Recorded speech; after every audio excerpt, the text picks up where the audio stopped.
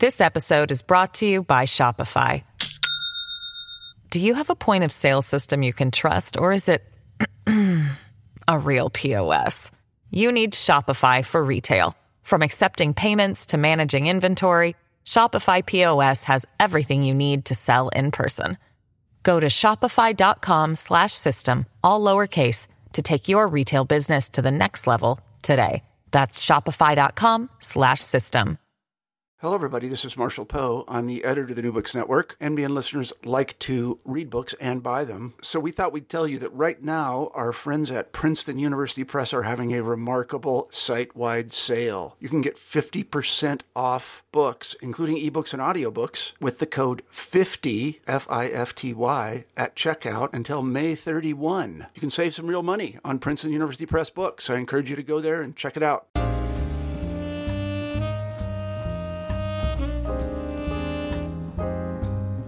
Welcome to the New Books in African American Studies, a channel on the New Books Network. I am Latif Tariq, Assistant Professor of History and History Program Coordinator at Elizabeth City State University. Today, we'll be talking to Dr. Raymond Winbush, a research professor and director of the Institute for Urban Research at Morgan State University. Dr. Winbush and Dr. Denise Wright co-edited the book, The Osiris Papers, Reflection on the Life and Writings of Dr. Frances Cress Welsing. Ray, thank you for this interview today. Good to be here, Tariq. All right, so we're just going to go ahead and get started with question one.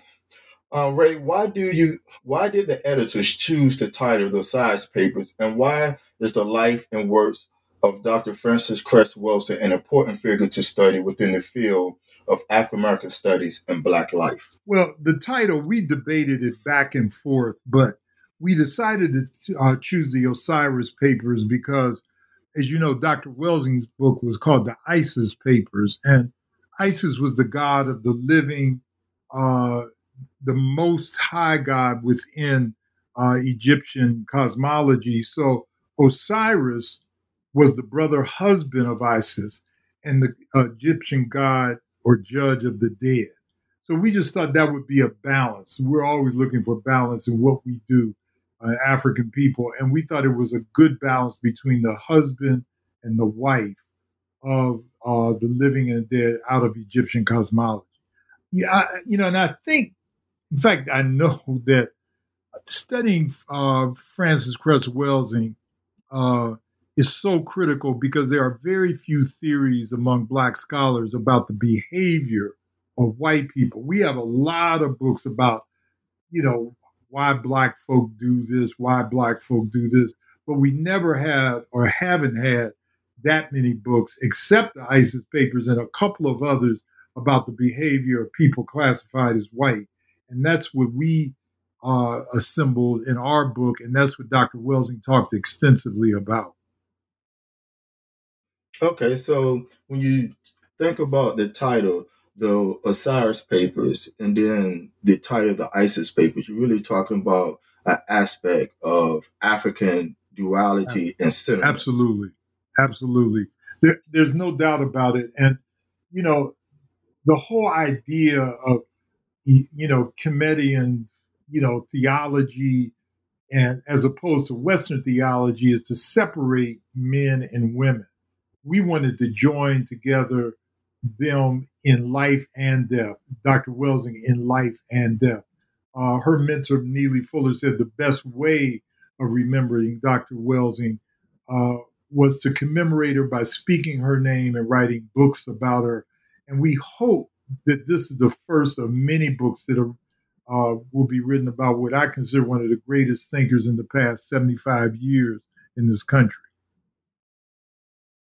All right, so this actually follow up right into question number 2. Explain to the listening audience about the works of Dr. Welsing, such as the Cress Theory of Color Confrontation and Racism, White Supremacy, the Isis Papers, the Keys to the Colors. Why do you think the mass media has ignored her 50 years of work explaining the system of scientific racism and global white supremacy? Well, that's an excellent question. I'm going to try to answer some of that. It's a big question.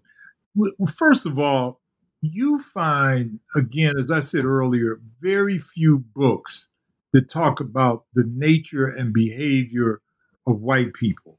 There just simply aren't that many books out there. I can think of Wabogo's book, uh, The Prehistoric European Origin of Racism, Marimba Ani's book, Yurugu, and an African-centered critique of European thought and behavior. But we rarely hear the media talking about the behavior of white people. We see the results of what they do.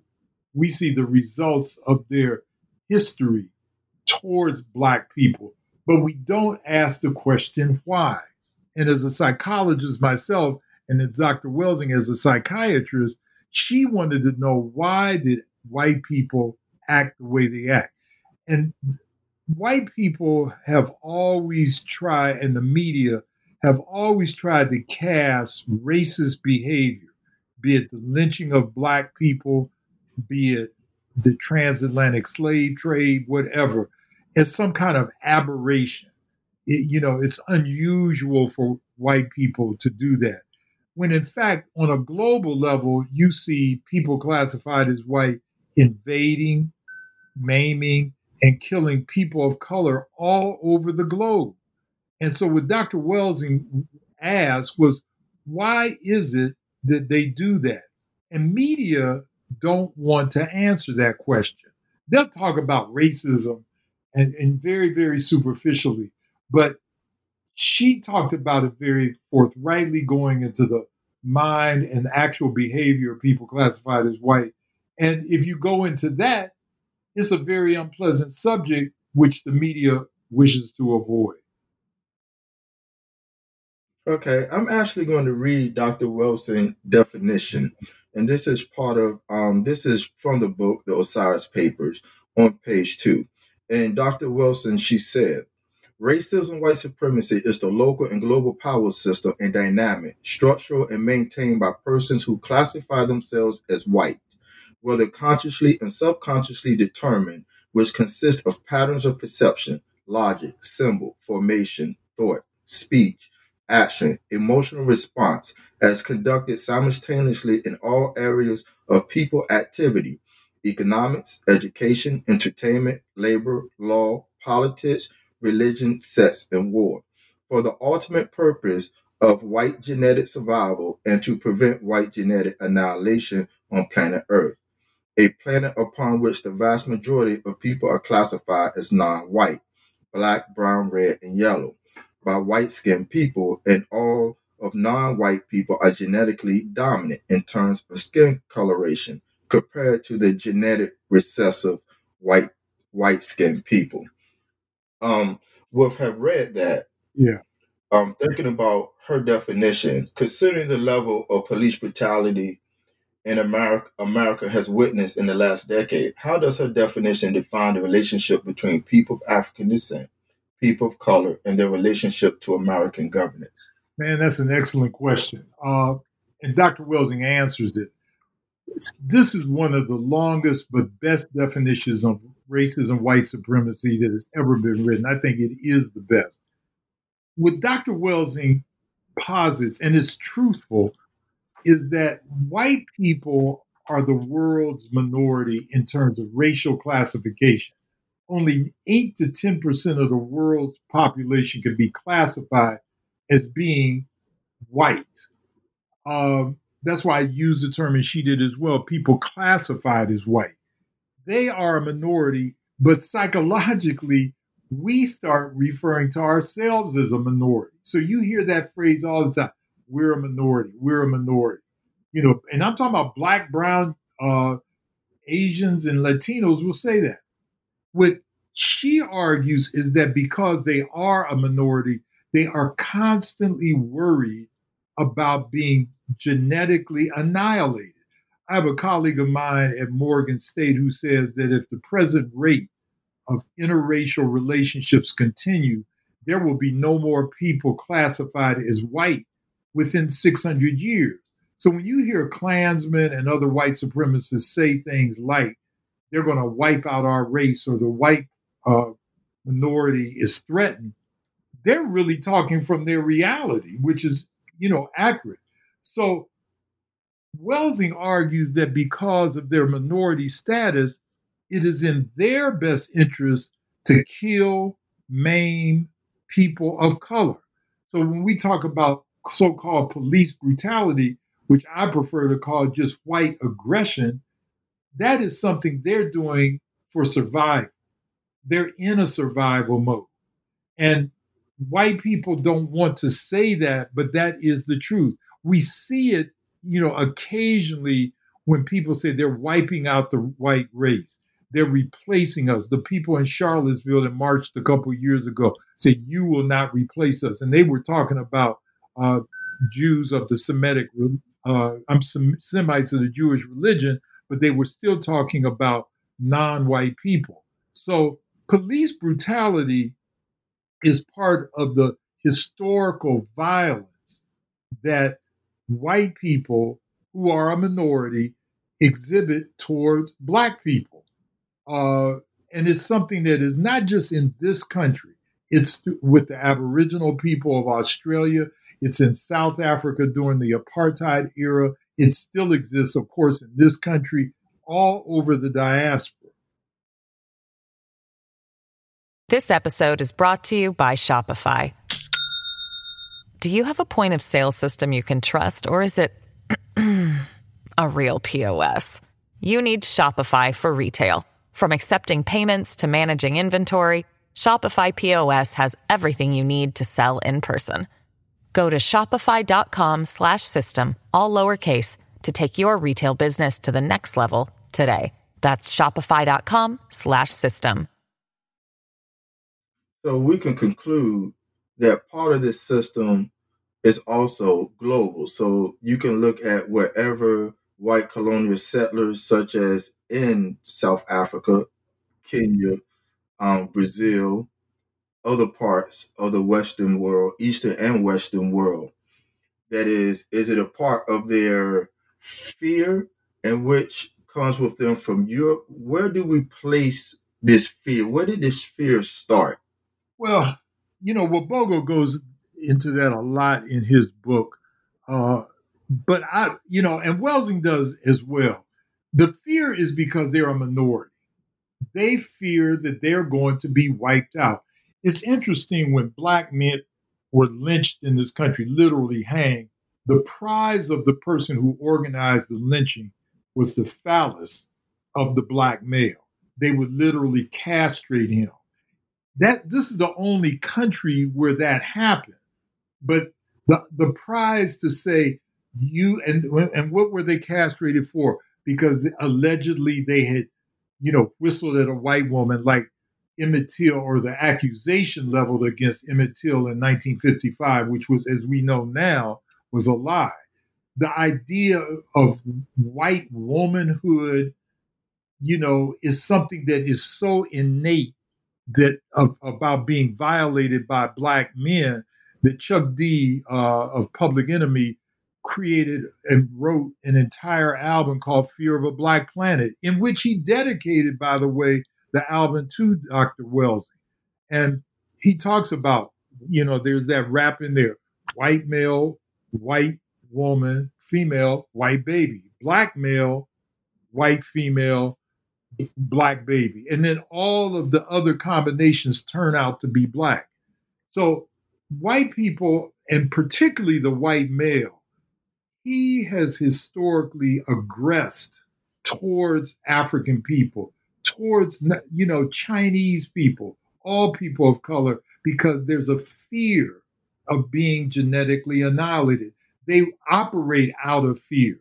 And the phallus, as Dr. Welsing said, is the greatest fear, because they know that within the phallic and the sexual reproduction of males, Black males, is the potential for the annihilation of white race. It's a theory that more and more people say is the most logical way to explain why white people are so afraid of Black people. Okay, thank you. I'm actually going to follow up with question 8. And the reason I'm going to follow up with question 8, because it's very in line with what you just discussed. In chapter 9 of the Osiris Papers, the chapter is titled "The ISIS Paper Revisited: The Politics Behind Black Male Sexuality," written by Denise Wright. She wrote, The Making of a White Hegemonic World, focused on the roots of hegemony, how it grew through the propagation of pseudo-scientific inquiry and propaganda which dominated the Europe's Enlightenment period and coincide with the height of the slave trade. What do you think? Why do you think Dr. Wilson? What do you think Dr. Wilson would say about the state of white supremacy today? How are the political? I'm gonna just stop there, and then I will continue with the second part of the question. What do you think Dr. Wilson would say about the state of white supremacy today? Well, she predicted it. Just a month prior to her death in 2016, Dr. Welsing said that the United States, the next United States presidency, would go to Donald Trump.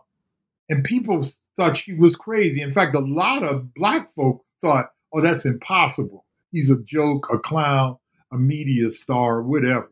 Well, she was correct about that. She would say that what is happening in the world today with the Black Lives Matter movement and all of the things surrounding the death of Mr. Floyd, she would argue that this is predictable given the threat that Black people, in white people's opinion, pose to white people. You know, I often think that Black people underestimated the anger and the fear that white people had when Barack Obama was elected president. You know, Black folk in general rejoice that we got a Black president. His, presidency was symbolic, healthy Black family and so forth, scandal-free administration.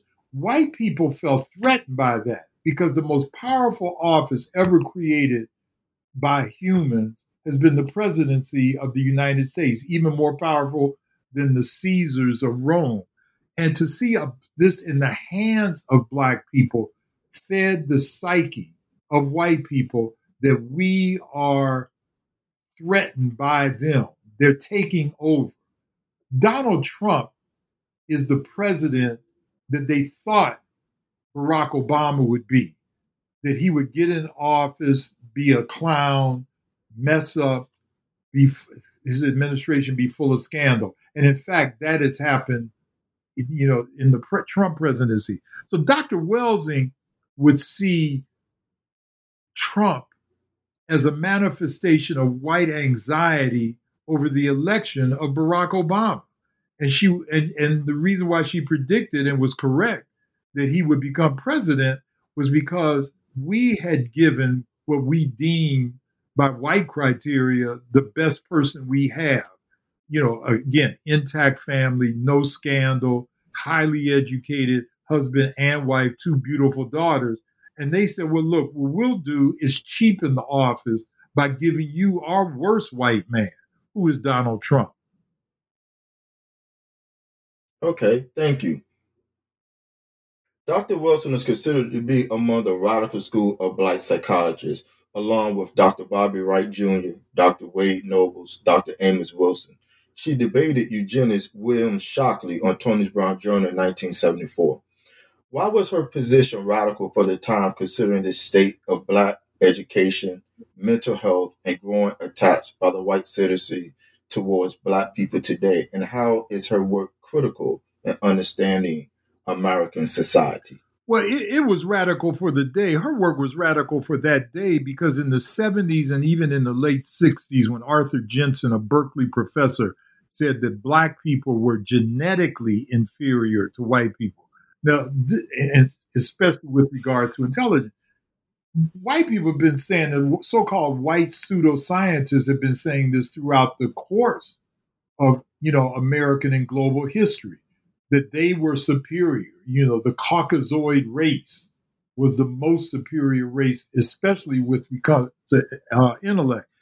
Dr. Welsing challenged all of this by not only debating successfully Arthur Jensen, but calling into question white feelings of inferiority towards Black excellence.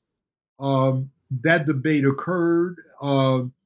It was followed by Bobby Wright, who I went to school with at the University of Chicago. And when Bobby wrote The Psychopathic Racist Personality, he was one of the early people that talked about the mind of the white person, like Dr. Welsing was talking about the mind of the white person. And to follow that, Wade Nobles, with his paper, what was it called? That towards an African-centered Black psychology or something like that, African-centered psychology. And all three of these talked about the behavior of white people. White people did not want to hear that. And unfortunately, a lot of Black people didn't want to hear it. They'd rather have us be blamed for our own, situation. So like if you read the 1960s report about the Moynihan report, all of this stuff emerged at the same time. There was a full frontal attack on the Black pathology, or what was called Black pathology, by the white scientific community. And Dr. Wright and Dr. Welsing countered that, and Dr. Nobles a little bit later on countered all of that with their own theory. And can you kind of explain how their theories was opposite of the bell curve theory?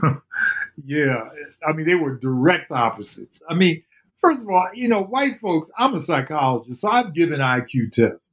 And IQ tests, only thing they measure is how good you can do the test. They have nothing to do with intelligence. And there's been the Larry P. case, a very famous case in the 1970s, talked about that. The so-called bell curve was written later on by Richard Herrnstein, another white supremacist so-called scientist who was teaching at Harvard at that time, I believe. And his argument, again, on the bell curve, which is, I don't want to get deep into the weeds, but the idea that genius was primarily reserved for white people, and definitely not in the rare cases that Black children or Black adults, for that matter, scored high on the IQ test. They were the exceptions rather than the rule. So the book, The Bell Curve, Arthur Jensen's research, all of those, William Shockley, all of those people, they they were trying to inferiorize Black people based on this so-called bell curve or statistical analysis. The ironic thing, and I've written about this, is that Asians score higher than white people on so-called IQ tests, but white people are reluctant to say that they are inferior to Asians. So it was a political, the IQ test has always been a political instrument. When it was invented by Lewis Terman way back in the 1920s, it was deliberately put there to make sure that Blacks, at that time, Southern European immigrants and Asians were excluded from participating in mainstream America. Okay, thank you. I was kind of intrigued in the book, the term Bronzeville, which relates to the Chicago community in which Dr. Welsing grew up. What examples of her community helped to develop her cultural orientation, and what impact did Chicago, in terms of being a cultural hub for Black life, help to encourage her? It's inestimable how much Dr. Welsing would have been otherwise had she not been raised in Bronzeville. Keep in mind, she came from a third generation, not second, but third generation of Black physicians. The Cresses were one of the most prominent families in Chicago at that time. Bronzeville, it's interesting that all Black communities have these, Black enclaves that are considered that they produce Black genius. Harlem, for example, Bronzeville, Beale Street used to be that way in Memphis, Tuskegee down in Alabama.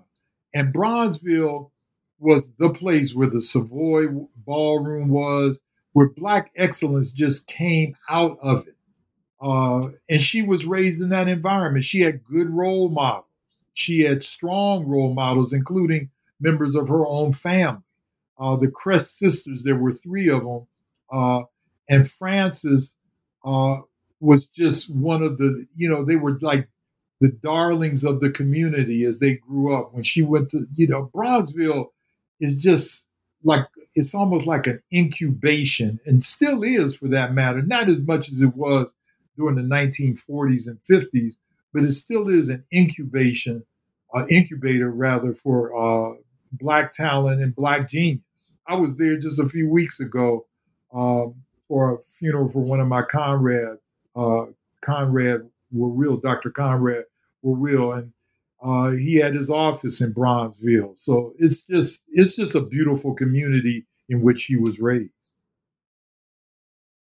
Who is Neely Fuller, and how did the United Independent Compensatory Code system concept impact Dr. Welsing's Black social theory? And what is a Black social theory? Well, these are some big questions, but Neely Fuller was Dr. Frances Cress Welsing mentor. She tells the story, and I've heard her tell it many times, that she was at a Black Power conference in the late 1960s in in Washington, and she was just standing there milling around, drinking some punch and so forth, and she overheard a man in the corner say that racism is a system and not just a behavior. And she said a light went off in her head when she heard that. Racism is a system. And that's how she met Neely Fuller. Neely Fuller had written literally 1,500 handwritten pages of what ultimately was called the Code about white behavior and the 9 areas of white supremacy. She became his mentee. They teamed up for many, many years, almost 50 years. They lectured together, did a lot of work together. When I was teaching at Fisk University, I brought them for many occasions down to talk together. And the Code is basically what and how white supremacy manifests itself, in what areas, those 9 areas of economics, education, and so forth.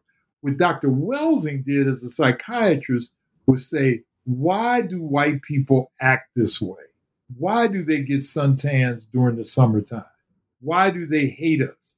Chuck D said in his album, Fear of a Black Planet, they hate us because they ain't us. And we are always talking about being like them, unfortunately, but they envy us, our skin color, our hair, our ability to sing, our ability to think, to be creative, all of this stuff. It comes from their envy of us. And so Neely Fuller talked about the what, and Frances Welsing talked about the why. Okay, I'm going to read a passage from page 28 in the Osiris Papers. The subtitle is Frances Cress Welsing and the African-Centered School of Thought. In the quest of African-centered scholars to create a Black social theory, it is important that we define African-centeredness. African-centered represents the concept of categorizing a quality of thought and practice which is rooted in the cultural image and interests of people of African ancestry, and which represents and reflects the life experiences, history, and traditions of people of African ancestry as the center of analysis. African-centeredness is therein the intellectual and philosophical foundation upon which people of African ancestry should create their own scientific and moral criterion for authenticating the reality of African human processes. It represents the core and fundamental quality of the beingness and becoming of people of African ancestry. In essence, African-centeredness represents the fact that human beings, people of African ancestry, have the right and responsibility to center themselves in their own possibilities and potential, and through the recentering process, reproduce and refine the best of themselves. Great. How did the African-centered thought movement and Afrocentricity impact the hip-hop generation, the rap group Public Enemy, and all of the other generations who did not know what African-centeredness was? Well, since the 1960s, there has been, Bobby Wright used to say, we need a theory, a Black social theory. He was the one that first used that term.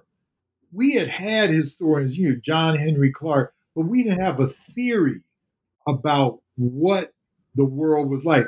And so when Wade Nobles came along with his book, that very short paper that he wrote, and other Black scholars, we met in Atlanta. And I'm saying we because I was at some of those meetings. Bobby Wright, Naeem Akbar, Wade Nobles, Asa Hilliard, and we met at the what was the name of the hotel? I'll think of it in a minute.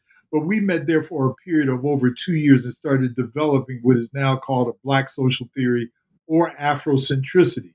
Molefi Asante, the head of Black Studies at Temple University, used the term Afrocentricity in some research that I had done in Ghana about 20 years ago. I found out that W.B. Du Bois used the term Afrocentricity as early as 1959. The theory in some says this: why not look at the world through a Black lens or an African lens rather than a white lens?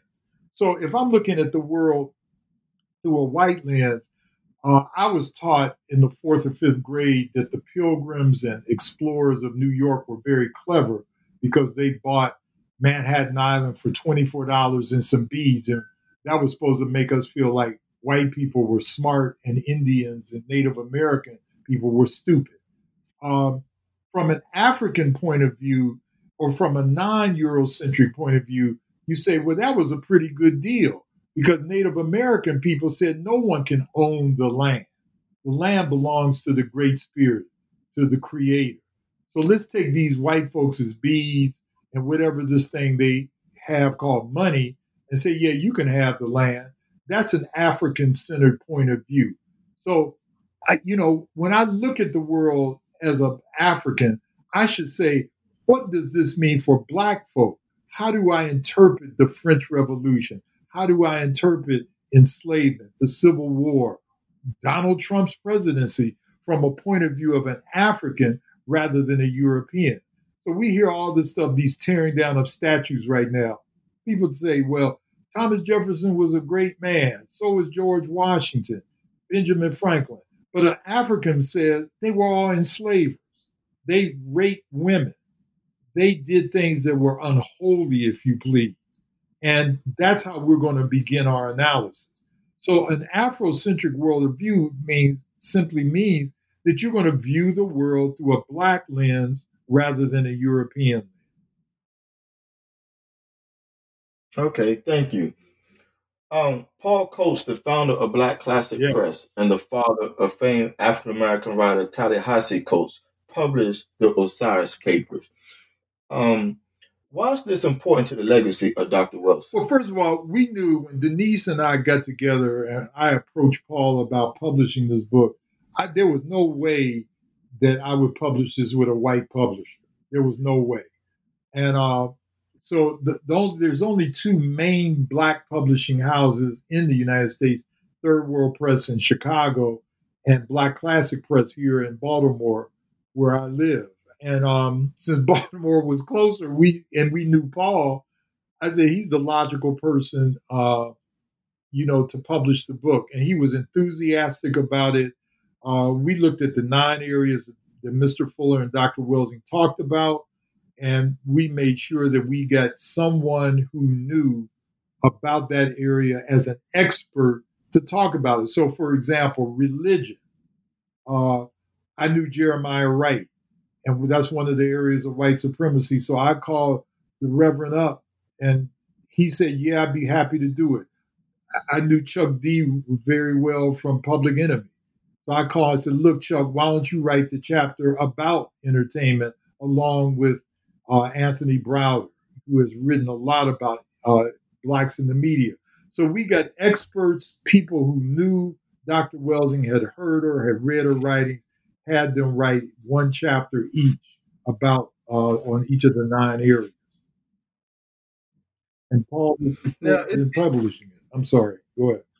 no, you're fine. It's interesting how Dr. Welsing never really reached mainstream prominence per se in Black America or America as a whole, but yet a lot of the references to the ISIS papers was mentioned in Boomerang with Eddie Murphy and Martin Lawrence. If you watch the beginning of the movie Baby Boy, there's analogies there. You've mentioned Fear of a Black Planet, which is the album by the rap group Public Enemy. Why do you think certain segments of the Black community understood what she was trying to say? Because Black folk have a better understanding of racism, white supremacy than white folks. And I'm glad you mentioned those three art forms, movies and so forth. You know, the mainstream white people make bad minorities. They're not good minorities. Black folk, unfortunately, are very good minority. We know how to act. White people don't feel comfortable talking about themselves. And the mainstream media would now some Black media interviewed Dr. Welsing all the time. The ISIS Papers was the number one selling book of Third World Press, Hakeem Adubudi's publishing house in Chicago for years. So, you know, white people don't like you to turn the mirror on them. And when you do, you oftentimes get a violent reaction. Usually those people who appear on television in the Black community talking about race are either super slaves like Stacy, whatever her name is, or they're people who are more integrationists. Dr. Welsing was a Black nationalist. So is Neely Fuller. And the theory, that's reflected her political viewpoint, but she wanted to zero in on understanding the minds of white people. And white people do not want to look at that. They don't want to see their behavior as being something that's long-term, going back in prehistoric times up till today. I mean, when we saw the killing of George Floyd, the 8 minutes and 46 seconds, and it's been said before, he had his hands in his pocket. He looked nonchalant. How can a human being do that to another human being?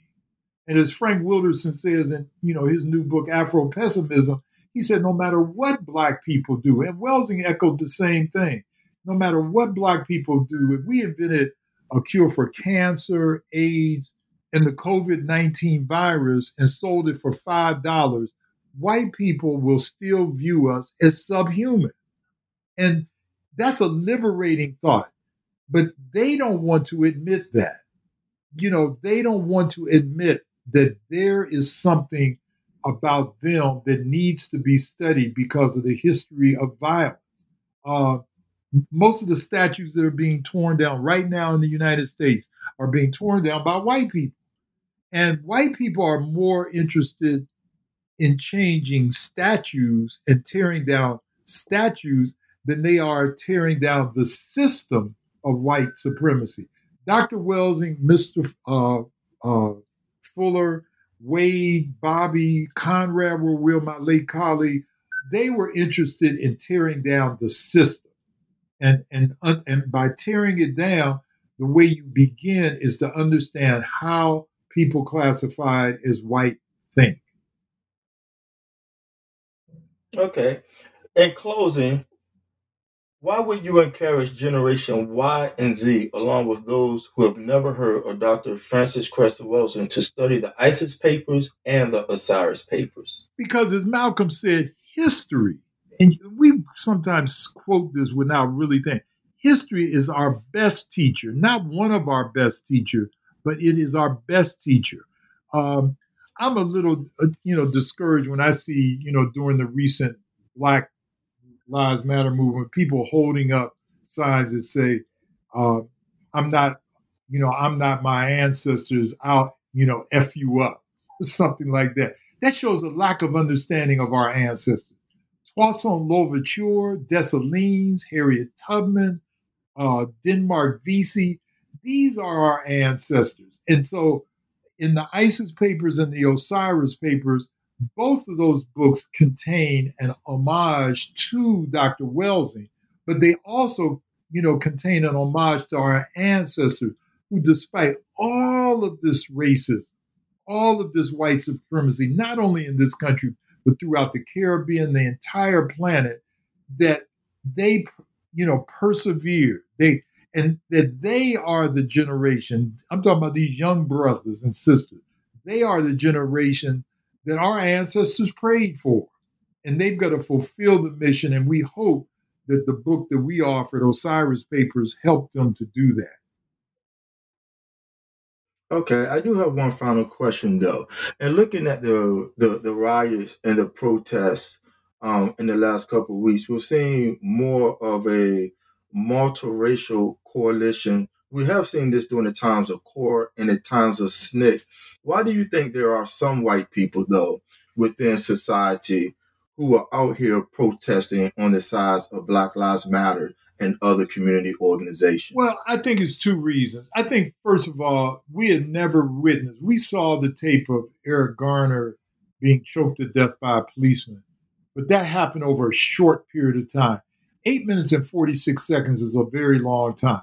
That's one reason. It was horrific, and they wanted to say something about it. The second reason is this, and this sounds more pessimistic. There's only been one time in American history that white people have ever fought other white people on behalf of Black people, and that was during the American Civil War. That was followed by 12 years after the war was, ceased, fired. That was followed by 12 years of what was called the Reconstruction. And then white people in the North, white people in the South joined up in making sure that Black people were oppressed again. I have told young people during this period in several audiences, I have said, look, do not rely on white people to stay with you. We have to trust ourselves. We have to look at ourselves as being the source of our liberation and not white people. I have problems with the term white allies because in the past, those white allies have abandoned us. They have left us. I got a call from a white person the other day because, as you know, Shaun King has said we should tear down white statues of Jesus, which I think is a very good idea. And she said, Ray, I think that goes too far. She was white. And I said, why does it go too far? Because you want to preserve a white Jesus? You want to preserve a white system of oppression as it relates to religion? And she had to really look inside of herself.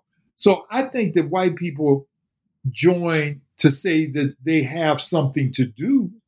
I think they really were moved, some of them, by the killing of George Floyd, Breonna Taylor, Ahmaud Arbery, and others. But they should not rely on that. They have to rely on the ancestors. And white people have just been fickle lovers when it comes to staying with us through the thick and the thin. They'll be with us through the thin, but they abandon us through the thick. How did you all choose the contributors to the Osiris Papers? Well, Denise and I literally got together. Who did we know that knew Dr. Welsing? That was the number one criteria. Nobody in this book had not either met, heard, seen Dr. Welsing. That was number one. Secondly, we wanted a balance between men and women. And so we're very proud that that's in the book as well. Thirdly, we wanted somebody to be able to write that would cite information and data about whatever they were talking about. Chuck's, chapter and Harry Allen of Public Enemy, who was media assassin for Public Enemy, they dialogued about it, but gave us tremendous insight into what hip hop was all about as it relates to racism and white supremacy. So we chose them according to several criteria. There were some people who didn't want to write, and I'm not going to name them, but there were some people who were afraid to contribute to the book because they thought that them being associated with Frances Welsing, and for that matter, Denise and me, they thought it would hurt their career. And I'm not exaggerating when I say that. So it was a struggle. It took us 4 years to put this book together. And if it weren't for Black Classic Press, it would never have gotten together. So it was a struggle. It took me longer and Denise longer to put this book together than any book that I had written or edited prior to this. But it's worth it because people are reading it all over the world, and I'm very proud of it. Thank you for listening to the podcast New Books in Afro-American Studies, a channel on the New Books Network. I am Latif Tariq, Assistant Professor of History and History Program Coordinator at Elizabeth City State University, and the network thanks Dr. Raymond Wimbush for discussing the book, The Osiris Papers. Thank you, Ray. Thank you.